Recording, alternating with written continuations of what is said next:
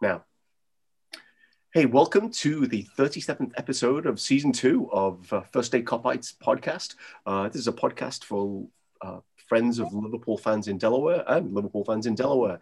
And today we're really excited because we're joined by Lou Vogel from Philadelphia, which for those of you who are maybe slightly geographically challenged, is actually really in our backyard. It's like less than 30 miles up the I-95 to Philly. So excited to have Lou to join us today. Thank you. No problem. Happy to be here. So we are going, and if you've listened to our regular episodes, you'll know when we have someone from a supporters club elsewhere, we talk about the supporters club and kind of memories. But today, it's April 16th, 2021. Liverpool were moments away from having their Champions League dreams dashed. And then just the most Liverpool scenario happens with Alisson Becker scoring a header and to win the game in virtually the last kick.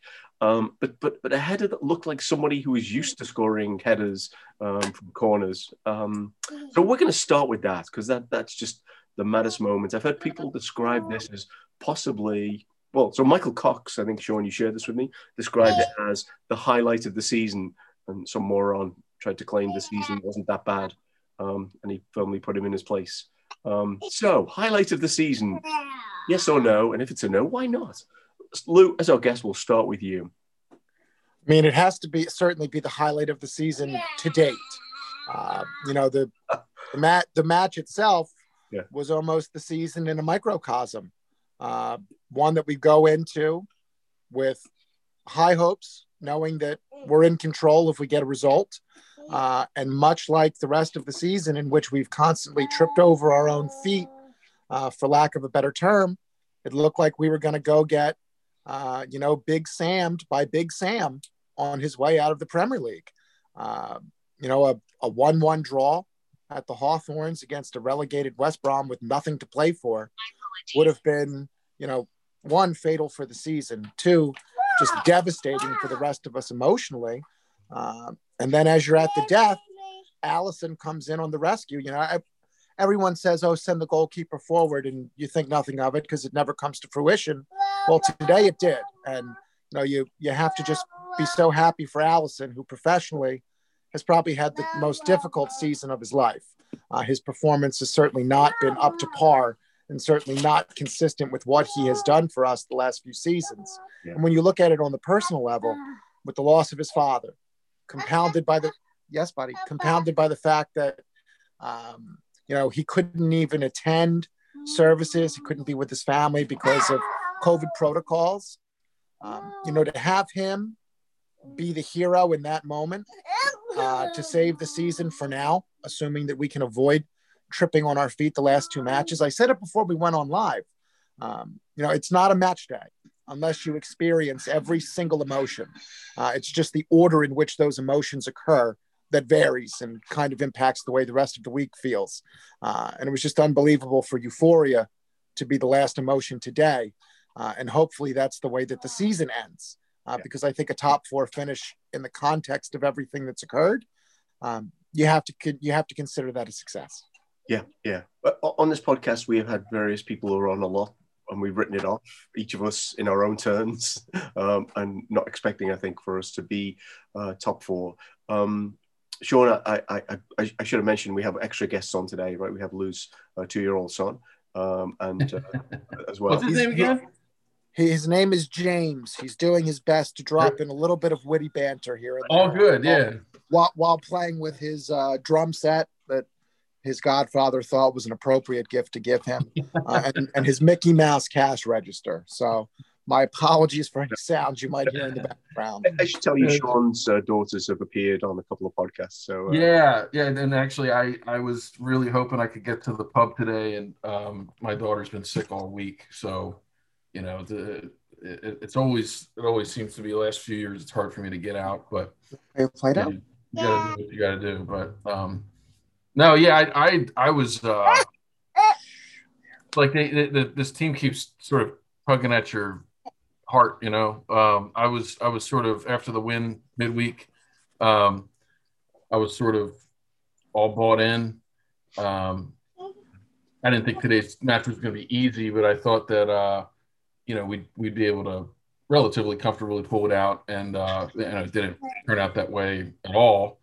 I was in a pretty bad mood by the end of the match because my mood just started declining and kept declining all the way up until about the 90th minute.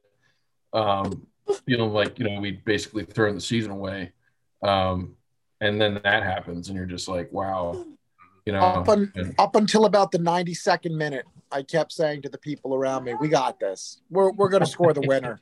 And then when Jeannie put one over the bar, I said, "All right, we're effed. This is over." I felt like that up until about the 70th or 75th minute, and then I started feeling like I've seen this too many times before this year, and it just looked like we were kind of out of ideas and not finishing, and that's one of the most memorable moments of any season that I can remember. Honestly, that was just unbelievable. I've never seen that happen before. I've never seen a goalie score in a match, in a competitive match that I've watched. So I can recall it happening in the championship. I think actually on the playoff at Wembley, either in the championship or League One. But while I was driving back from our pub today, I was listening to Talk Sport on the radio, and they actually said in Liverpool's 29-year history at this point, this is the first time a Liverpool keeper has ever scored a goal in a competitive match. Wow. So Alisson did say on the interview, he said it was the best goal he'd ever scored. I wasn't sure whether he'd ever scored another goal, but it seemed appropriate. So we talked earlier about the fact that both our supporters clubs that we belong to had their first significant event since last March. So it seemed like especially just mad that on this day it would be like the most a finish you really couldn't have scripted, right, with goalkeeper scoring. I do want to do one last review of this because I find it hard to let it go. But I did hear Phil Blundell on the Anfield Wraps post-match pint, and he was apologising to Jurgen Klopp for calling him names for waving Alisson forward in the Nou Camp when we were 3-0 down, and he was trying to score, and Phil was man enough to acknowledge that maybe Jurgen knew something that we didn't, but. So maybe there's more of these goals to come. So where I'd like to go in terms of the game is, I actually thought there were some really. I didn't feel like they gave up like they may have done in some games earlier this season, and I did feel like there were some really good performances that are worth calling out. Apart from Alisson, who just what else can you say about him? So I'm going to. I thought today Trent was very good, and the way this season has been is, the way as Trent goes, we go. When Trent has a big performance, we tend to get a result. When Trent is out of ideas, when his crosses are lazy, when they don't have venom on them, we tend to really struggle. I thought Trent had a great game. The most important sequence for him all match was when he stopped, I guess it was Robson Kanu from getting a second. Yeah. I thought Thiago was exceptional. I thought it took him a little while to get into the match, but maybe in about the 20th minute, really right after West Brom scored their goal, Thiago became very assertive. I thought that he had a really big tackle late in the game to win the ball back, just showing that they hadn't given up yet. I thought Fabinho played well. I thought Mo was dangerous. I think Sadio was poor. Bobby was okay. But I think in terms of, people that had big performances, Alisson aside, it's got to be Trent, Thiago, and probably Fabinho. Yeah. There was someone also in the pub today who kept saying, Trent's a terrible defender. They were joking, by the way, because that's the shtick, right? Like he comes back and covers off, like terrible defender. I think Reece Williams was just trying to make sure it was either Reece or Nat or both. I think they were just trying to make sure that Trent got his England call for the Euros. No. So I'll go to you next, Sean, just a kind of pluses and minuses. One thing I would say about Rhys Williams is 2 years ago, he was playing the FA Youth Cup final. Yeah. And lo and behold, we're in the FA Youth Cup final again in the next, I don't know, whenever that is, next couple of weeks. But I think he deserves some latitude, is what I would say. I agree with that. Jurgen Klopp went to Old Trafford in a must-win game and won with Nat Phillips and Rhys Williams at the back. Yeah. For anyone that ever wants to say a negative word about him. Yeah. It is. Yeah, there's lots of bizarre things. The guy who scored hadn't started a game for West Brom for was it 18 months? Yeah. Bizarre. I've only ever really seen him turn up in a Wales shirt. Yeah. Didn't he play for Swansea for a while as well? I do know he scored the goal of the Euros, whenever that was, the last one, 2016. Didn't he win some award? But yeah. He scored an exceptional goal for Wales. Because didn't Wales go to the semifinals? Yeah. If we were talking about Wales, I'd have my dragon out here just to talk about that. But Sean, West Bromwich Albion beating Sam Allardyce, that feels good. Yeah, I mean, I would echo a lot of what Lou said. I thought Trent and Thiago were just world class today. I mean, you can't really ask for better performances from right back or center midfield than those two gave today. It was a weird game up until we scored the winner. I feel like we definitely were the better team and deserved to win, but it had a weird feeling to me. It felt like a lot of players were off. We had a few players that were playing great, and then some players that were not doing so well. Our defense, I thought our defense looked surprisingly good against Man United today. I think we saw a lot of what we were all worried about what would happen against Man United. I was not very confident in the defense for most of the game. But yeah, I mean, the biggest standout to me, I mean, Trent's been amazing lately in both of the last two games. I think he's got something like 5 assists and a goal in his last 7 games from right back, and he could have more. When he's had a couple of really good chances to score, a couple of goals could have gone in for assists. That Fabinho-Thiago partnership in midfield is just it's been great to watch the last couple of games. And this game today, especially Thiago, it was like everybody on the pitch just was recognizing at times that he's the best player on the pitch. And we have other great players, but it was just he was totally in control of that match at times. And it's great to see because that's the player we bought. That's the player we were hoping to get earlier in the season. And, because of COVID and nearly breaking his leg and all the other things that happened, Fabinho not being in midfield, we haven't been able to see it until recently. But I saw Andrew Beardsley post tweeted that we're six wins and 1 draw with Fabinho and Thiago in midfield now. So that's something to look forward to next year, regardless of what happens in the next 2 games. Yeah. Wow, that's really good to know. So many places. I just one last word on the game. I thought it was interesting that I did unfortunately watch the Tottenham Wolves game to kind of curse Harry Kane and hope he didn't score. They could not stop talking about the possibility of him being in this elite club of 3 golden boots. I might have missed something, but when Salah scored to tie Harry Kane in the golden boot race, I didn't hear one person say, "Oh, that puts him in elite company potentially for winning 3 golden boots." I mean, I'm missing something. He's not English, and he's a one-season wonder. Come on, Paul, you know that. Right. And he's a diver too, along with Mane. Right? They never get fouled. A one-season wonder who is the first Liverpool player to score 30 goals in 3 straight years. And how long? Yeah. In the Premier League era, I believe.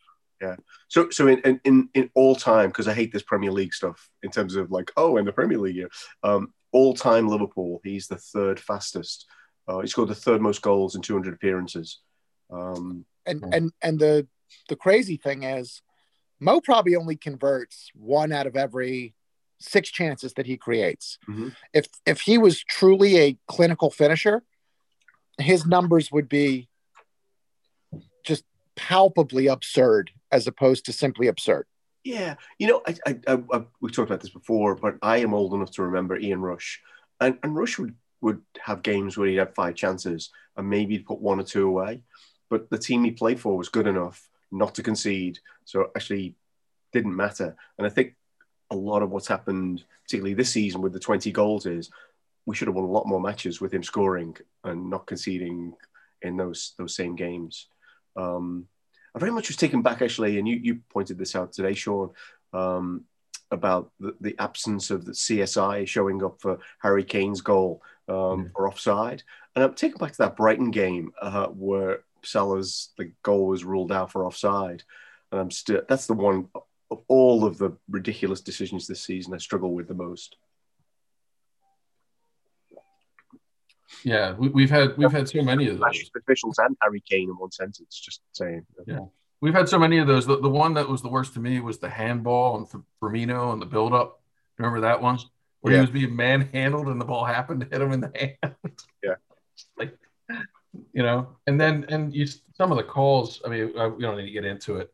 I don't want to get you fired up, Paul, but Mike Dean was like trying to one up everybody today in terms of just he was giving us absolutely nothing. And I mean, their first goal actually came off a totally garbage call. Thiago cleanly won the ball.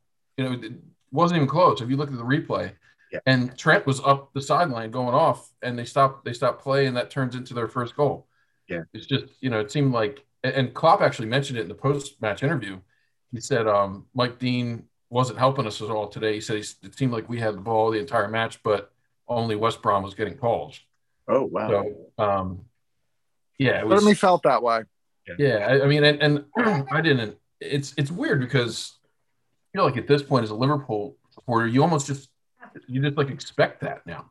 That these guys are going to get fouled and they're just never going to get a call. Just the way the season's going. But anyway, I mean, like you said, Paul, they fought through it today, like they did a lot of times last season, and it was great to see because even up until the end, we didn't finish the chances, but we were still going for it and creating chances. Ginny had that great chance towards the end. I thought when he missed that, I thought that was it, but we still pulled it off. So yeah, I'll actually add one thing just because I think that we missed it earlier.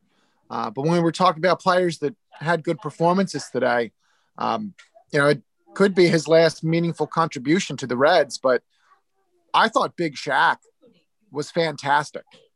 As soon as he came on, he played with purpose. He was great at moving the ball forward, springing it out on passes. Shaqiri played a big role today. And it's much like he played a big role against Barcelona in 4-0 against Anfield. And I just think that his part of the tale kind of gets short shrift at times. But Shaqiri was exceptional today. Yeah. So he got a big cheer when he came on at the pub hero.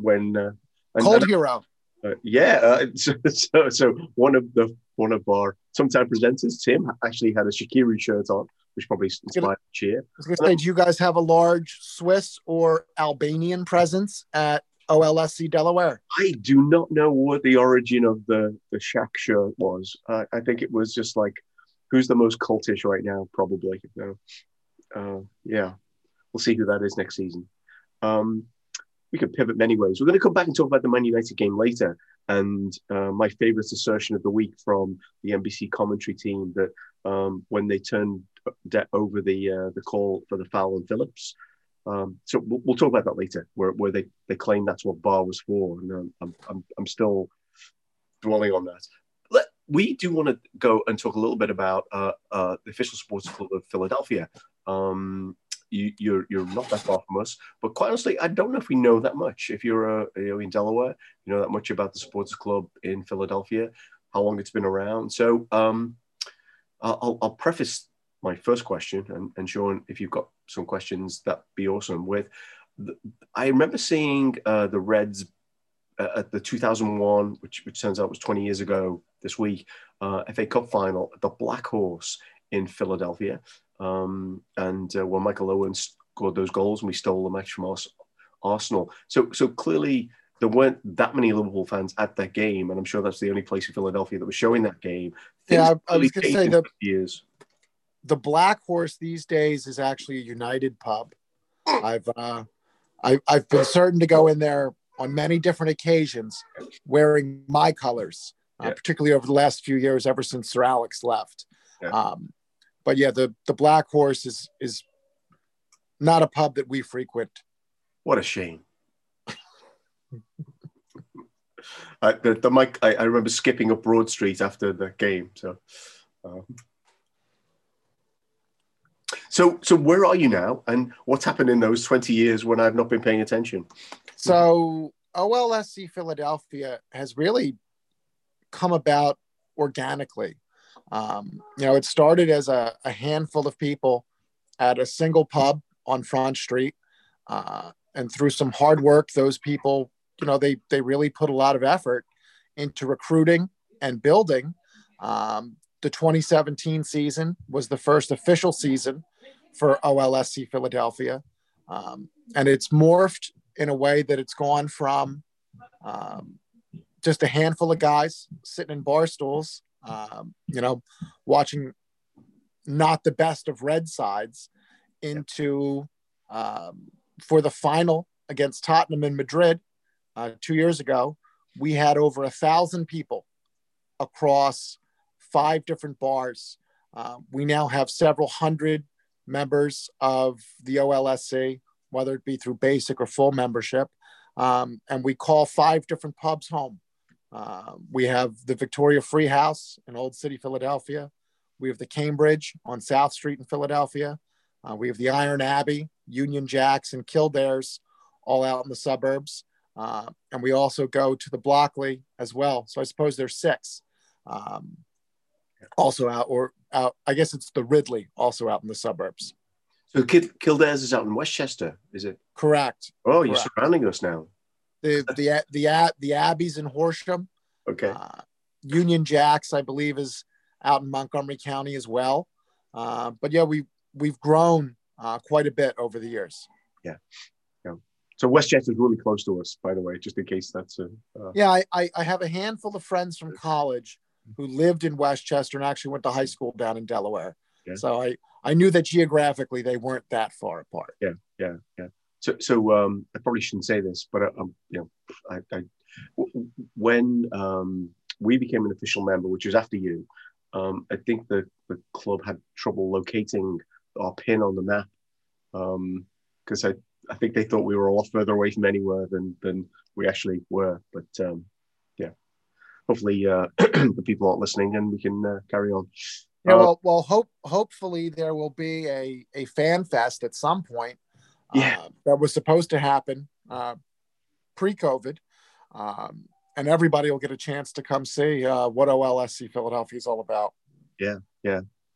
That'd be awesome. Actually, that week, I think the week before, we were supposed to have the Anfield Rap guys visiting us. It was set up so perfectly.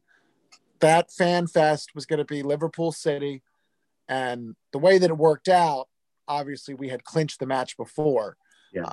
But one way or the other, either it was going to be a coronation, or it was going to be an opportunity to win the league with thousands of Red supporters, right in downtown Philadelphia. Would have been an incredible experience. Yeah. And hopefully at some point when the world is in a place where we can do things like that again, we'll have an opportunity to have a lot of fun together. Yeah. I had a friend from North Carolina and DC. Both were going to drive up, and we were all going to go to that together. We had it all planned, along with Anfield Rap at Rooney's. But hopefully we can do it again sometime relatively soon. Hopefully this upcoming season. Yeah. Well, at least there's going to be 10,000 fans back in the stadium next weekend, which that I think that's going to make all the difference in the world. If we don't trip ourselves up against Burnley, 10,000 supporters in Anfield against Palace is going to sound like 100,000. Yeah. Yeah, I had a friend who was at the one of the games where they had the 2,000 fans. He said it was surprisingly loud. Actually, it's going to sound like 100,000. There's no way around it. Yeah, yeah. So Mo Salah clinches the Golden Boot. We get in top 4. Just anyway, just dreaming a little bit. So just will it into existence. Right. Just will it into existence. Yeah. It's so actually, I must admit, I did think Shaqiri was going to score the winning goal today because I felt like it was going to be a left field thing. I was not prepared for the left field thing that actually happened. Your premonition on that part was you were certainly prescient. You just might not have been left field enough. Right. When I think it was Mo teed up Ginny for that late, I was like, that was it. I mean, you've seen it too many times before with Ginny. I was like, he's going to nail this. When he missed, I was like, oh man. If he was wearing a Holland jersey, it would have been in the back of the net. Yeah. It's funny actually. They mentioned that Pereira, the guy from West Brom, is the first midfielder to score more than 10 goals or more for a relegated team since Gini Wijnaldum did it for Newcastle. Yeah. So all home goals, I believe. So how did you? So let's personalize this. How did you become a Liverpool supporter, Lou? So I personally became a Liverpool supporter. It was really just by fate. In college, I went to the University of Pennsylvania here in Philadelphia, and I happen to have a fraternity brother who's from the UK and a huge Liverpool supporter. And the deal became, I will have the television for all Philadelphia sports, and we will watch together. And you will have the television in the mornings for Liverpool. And, it drew me in. And I'll tell you what really hooked me was the Kop. Just the songs on the Kop, the whole sense of community. And to this day, this is now going on 15, 16 years. James McNeil and I still text during every match. He drove down. He lives in New York now. Came down for the Champions League final against Madrid. So it's just been a really, really cool journey that I kind of lucked into just by virtue of living with someone in college and just the Kop drawing me in. If there was something that I could ever ask to be injected into my veins, it's really just that aura that's on the Kop on a frigid Saturday on a rainy day in northern England. Wow. I was chatting to someone who contributes occasionally to our podcast, Charlie, today. And he was at the United game at the beginning of last year where Salah scored that goal. Like, I'm really happy about Salah scoring those breakaway goals against United in the last minute. I could live with that for a long time. Just what an emotional release that goal was. More than any other. I know when I saw the agenda that you had circulated, one of the topics was your favorite moment or your favorite memory as a Red. Yeah. And for me, you focus on moments, right? Yep. There's, the Lovren goal against Dortmund. There's the corner taken quickly. The Mo goal against United last year was one of those moments. Yeah. And then the Kop finally decides to break out. Now you're going to believe us. Yeah. We will not be moved. It was just, it was spine tingling stuff that if you're not a football supporter, you'll struggle to understand it, but you'll know that something significant has happened because you can just sense it. Yeah. I just as an aside, my daughter's finally given into my intense sort of pressure about being a fanatic. And today she told me she jumped on the sofa when Alisson scored. And it's like, oh, that's her first moment in her Barcelona. You'll always remember your first. Yeah. This is not a moment that any of us are going to forget for quite some time. Yeah. That's awesome. So I wish I asked you this before we start recording. Have you made it up to Anfield yet? So I was fortunate enough to, in October of 2018, when the Philadelphia Eagles played the Jaguars at Wembley Stadium. Okay. We went over as, my father, my brothers, my now wife. Yeah. We made a family trip out of it. We did 4 days in London, 4 days in Edinburgh, back to London for another few days. And the day before the Eagles game happened to be a Liverpool-Cardiff match up at Anfield, and I was able to get tickets through the OLSC. Wow. And I sat 3 rows up in the Kop for 45 quid a piece. I'm someone who is a 20-year Eagle season ticket holder. I was at Game 5 of the World Series when the Phillies won in 2008. That was the best moment of my sporting life. Just a regular season match that for most people would just be a throwaway against a team that was later relegated. To be able to sit on the Kop and just hear the noise and see the pitch and be part of something that I've watched from afar for so long, and just, always wanted to have the true experience and be a real part of it. And I have to say, the supporters there's always the dichotomy, right? Where some people, I don't want to say they take issue with, but there's the international fans that come over. Yeah. And we felt nothing but welcome. And I think a lot of people understand, they bring people into this. The supporters are part of the appeal here. And the fact that people are willing to go from all over the world to a post-industrial city in Northern England. It's not like it's Paris, it's Liverpool. It's a lot like Philadelphia. That's part of the attraction. But yeah, no, I was fortunate enough to get to go to Anfield, take the 2-hour and 12-minute train from Euston Station to Liverpool Lime, and had one of the best days of my life. Aside from, wedding day and birth of my son. That was top 5 moment, without a doubt. Yeah. It's so many. That's awesome. Actually, that's a really, really great story. A couple of things I did want to share, and I may have said this before, Sean, tell me if I did, but the last game I saw at Anfield was us beating Watford 2-0. It was a completely unmemorable game for anyone who goes to the game a lot. It was the end of 2019. I think Watford probably should have scored against us a couple of times. Salah scored a couple of goals anyway. We won the game. We probably shouldn't have won the game, but we did. It was a 12:30 kickoff, and I was sat in the Kenny Dalglish stand, which I often do when I go back, with someone who goes to every game, and they're like, "Oh, ho hum, glad we won. Let's go get a beer." 2 guys from a supporters club who had never been to England, never mind to Anfield before, showed up 10 minutes later at the pub we arranged to meet at. I'm like, "Oh my God, that was the greatest experience of my life," they said. And I was wow. And it's funny because I kind of had the inverse experience the next day, because at the Eagles Jaguars game, there were probably 50,000 Eagles fans that made their way to London. I don't know if 50,000 made it into the stadium, but there were 50,000 Eagles fans in London for sure. Yeah. And we're sitting in our seats. We're in the end zone.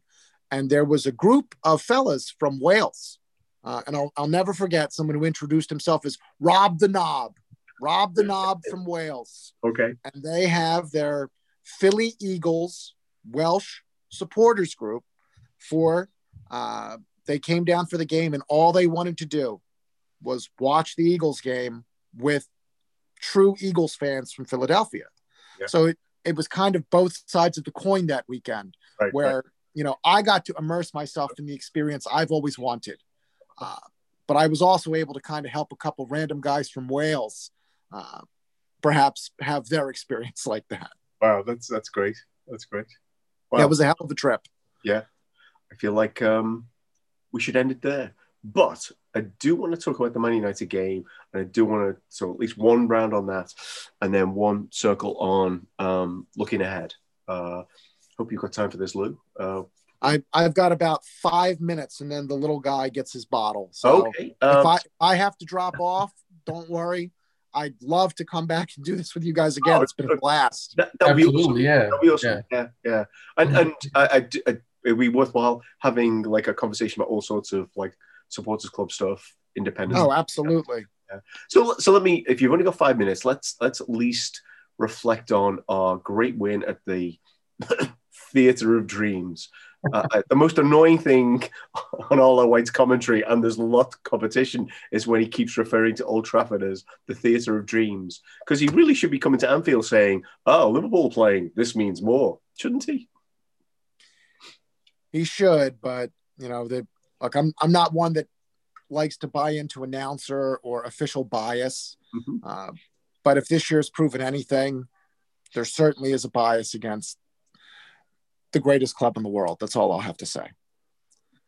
But in terms of that United match, I said it earlier, Jurgen Klopp went to Old Trafford and won with Reece Williams and Nat Phillips at the back, someone who played in the 6th division and on loan at the Zwei Bundesliga at Stuttgart last year. Mm-hmm. And especially just after the circumstances of what United did last week, I understand that they earned the right to put whatever side on the pitch they wanted by already qualifying for Europe. And we can't complain about that.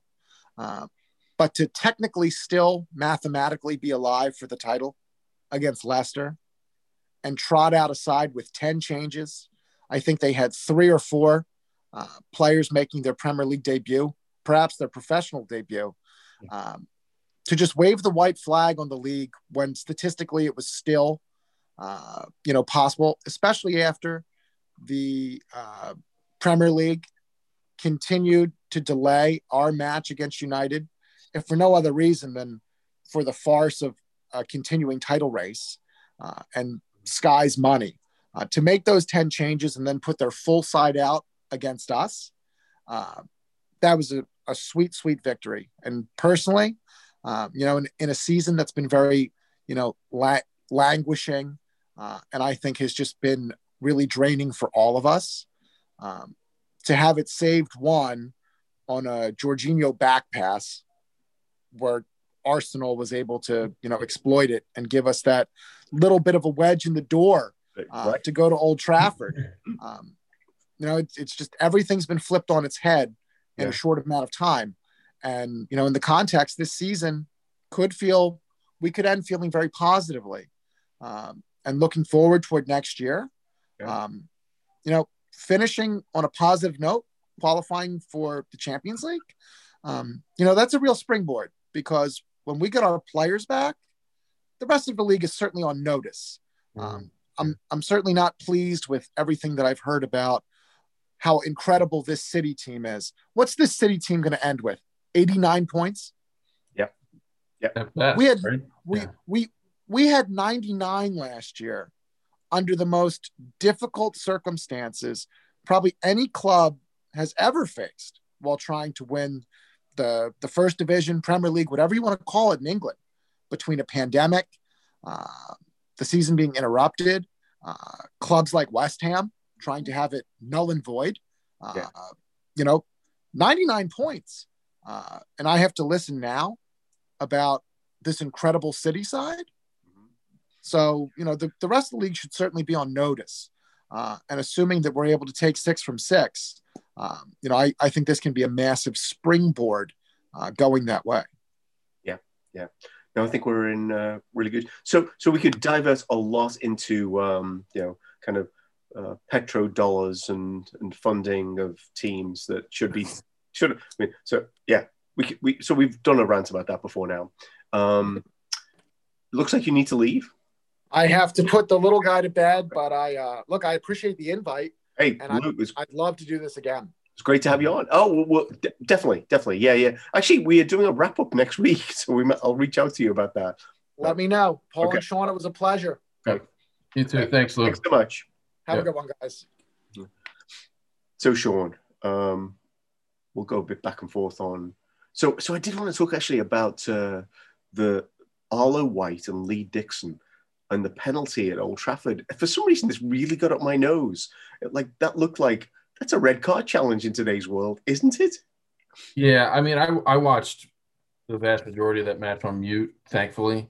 Not because, I probably would have listened to the commentary reluctantly normally, but I had a lot of other stuff going on, and was trying to do a couple of things at once. But yeah, I mean, I thought there were a couple penalty shouts in that match that, have certainly been given against us this season. And that one is, at the time, I thought it was a foul and should have been a penalty, but I didn't feel as strongly as I did until, after the match, like sort of reading about why, like apparently how they justified not giving it is not aligned with the rules. Like apparently they didn't give it because they said he got the ball first. It had something to do with him getting the ball first. That has nothing to do with the rules anymore. The rules have changed, right? And it's a foul. I mean, the other thing I heard after the match, which made a lot of sense to me, and it kind of had me convinced. I mean, I think at the time I was like, just not trying to get myself into that mentality of like, oh, we need a penalty, But anywhere else on the pitch, that's a card. Forget a foul, that's a card. And so why isn't it there? That was a strange one. I thought, and this didn't get very much. They didn't review this or talk about this at all. But I think in the second or third minute, Firmino squares the ball for Jota. He's wide open. I mean, that's a goal. Yeah. And Bailly slides, and on the replay, they didn't. I don't think they even reviewed it, but they said they did. And he slides, and when you watch in a replay, it looks like he intentionally hits the ball. I mean, he throws his hand down. It's not like natural. He slided with his hand up in the air, and then he throws his hand down and hits the ball. Yeah. And we've had much worse, given against us in the last couple of years. I'm just, So we're going to angrily agree because his hand was away from his body, right? It's like, yeah. So it made me laugh, actually. The Tuchel was complaining about the handball, and I didn't see the game. So I don't know, but he's complaining about the thing, and I saw the brief glimpse of he was playing with his handball. It was like, really, I'm not sure about that. Whereas the Bailly one was like his arms out, there's no question And sometimes you do second guess yourself, like, are you being biased just because you're a Liverpool supporter? Well, I am. But no, and I am too. But like, I look at some of the things other teams complain about, and then I look at some of the stuff that we've had, especially this year, and I'm like, really? I mean, you said this Harry Kane goal today. We've had a dozen goals like that given against, where they at least spent like 5 minutes analyzing it. They didn't spend any time even looking at it. Yeah, it's just, we don't need to go off about that whole system again because. Well, I'll finish it off, and then we'll maybe just do a quick conversation about what next. But the one thing I did want to reiterate was Arlo White said when it was the penalty was turned, like they turned over the call. That's what VAR is all about. And I was thinking, oh, is that denying Liverpool goals? Because it feels like that's what a VAR is all about. Yeah, I mean, I just want to say I thought the Man United performance from the team was it was like vintage Klopp Liverpool from the first few years to me. Like, it was basketball. We gave up a lot of chances, but I think overall Nat and Reece played really well in that game. Agreed. I can't say anybody didn't play very. I mean, we started off a little slow, but overall, I mean, Bobby looked like the old Bobby. Jota was awesome for most of the match. It was just a joy to watch. I mean, it was close there in the second half for a bit. You got a little nervous, but that's the most confident I felt about a match for months. I mean, we looked like we had it almost the whole way. Yeah. And even when we had other chances, I mean, we could have scored 6 in that match, regardless of the penalties. And so that was, that match and it had me so optimistic going into today. Yeah. And then I feel like we definitely deserved to win today. I'm not saying we didn't, but I was surprised that we didn't come out looking more like we did against Man United. Yeah. So a couple of things I'd say actually is that United tried to play more open against us, which they haven't always under Solskjaer. Yeah. And West Brom didn't. Most times today they had 6 at the back, which. Yeah. The thing I'd say about the United game, though, is because I kept reading this about United were on top for half an hour and then they had 15 minutes in the second half. So being a bit anal and having a lot of time on my hands on Friday night, I watched the game back with my stopwatch And they may have had 5 minutes on top in the first half, and they may have had 10 minutes in the second half. At best, it was even. For the most part, we were the more likely to score at any moment in that game. Yeah, it was. I thought the first 10 minutes they had a couple of good chances. Ali gave the ball away. Then it looked relatively even until about 25 or 30. And then I thought from about 30 minutes until 75 minutes, we just absolutely blasted them. I mean, we could have scored 6 goals in that period of time. And the other thing I wanted to say, because I know we want to wrap up, is Paul Pogba was absolute trash in that game. And I never want to hear anything about him being in any conversation for being a great midfielder ever. I mean, I think he's very talented. Yeah. He's wasting his career there. I mean, that he was horrible. Yeah. He ended up on his behind. Because I don't want to say what I want to say, but he was on his behind for 3 of their goals, and including the last goal. Well, he was supposed to be marking Bobby for the header.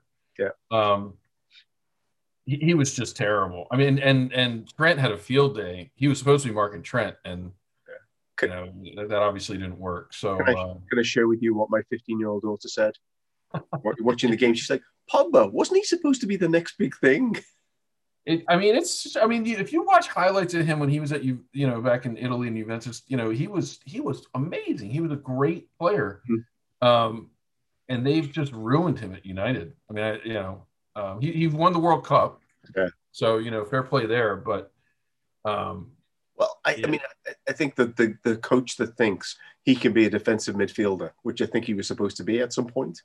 Yeah. My friend in Liverpool thought he was trying to play left back, auxiliary left back. And his comment was like, at least Mourinho actually played a couple of left backs in the same, to defend, as opposed to having a left back and Pogba. I could be wrong about this. I mean, I'm not, an expert on when he played in Italy, but I think he was supposed to play the same type of role that Thiago is playing for us, alongside a proper defensive midfielder. And I don't know why United haven't built the team around him. I'm happy they haven't. But at this point, he's just sort of lingering there. But and the other thing, I also thought if they had started Greenwood, I think it could have been a more even match. Right? I think Cavani sort of played into our hands because, he basically played into the strengths of Nat and Reece being big and good in the air. And Cavani's a great player, but he's never been fast, and he's slower than he used to be because he's getting old. And I think that played into our hands a little bit, but I'm not sure it would have mattered on the day. So yeah, it was. I mean, that was my favorite match of the year by far, and it was just awesome to see again. It was great to see us play like that because it feels like it's been over a year since I've seen us play like that. So I do wonder whether the crowds coming back has had an impact on their thinking about this, as opposed to thinking another of these training ground games. It's gonna be back soon, and it's not that far away. I'm gonna close on one thing. Let's look at. We can look really far ahead. We've got 2 games ahead. Burnley will have fans. Palace, we would have expected, I think, to have been on the beach next week, but they beat Villa today. I mean, I didn't see the game, but it's okay. What are your expectations for the next week? I'm more nervous about the Burnley game than I am about next week, and I kind of agree that I think I expect the 10,000 fans to really help push us. The Burnley game is the one for me because, I would expect them to play a low block, similar to what West Brom did today, play a low block and try to hit us that way. But I don't know. I part of me feels like today it's maybe we finally got some luck kind of going on our side here. Not that it was lucky necessarily, but we come out, we blast United at Old Trafford, which we never do, and in the form we do it this year. And then today, the way today's game ended, maybe it's just going our way finally after all this garbage all year. Maybe we finally get some things going our way, and maybe we get a lucky bounce, or we just come out and we score a couple early against Burnley. And but that's my expectation. I think if we can get past Burnley, especially if we can get a couple early on them, I'll feel pretty good.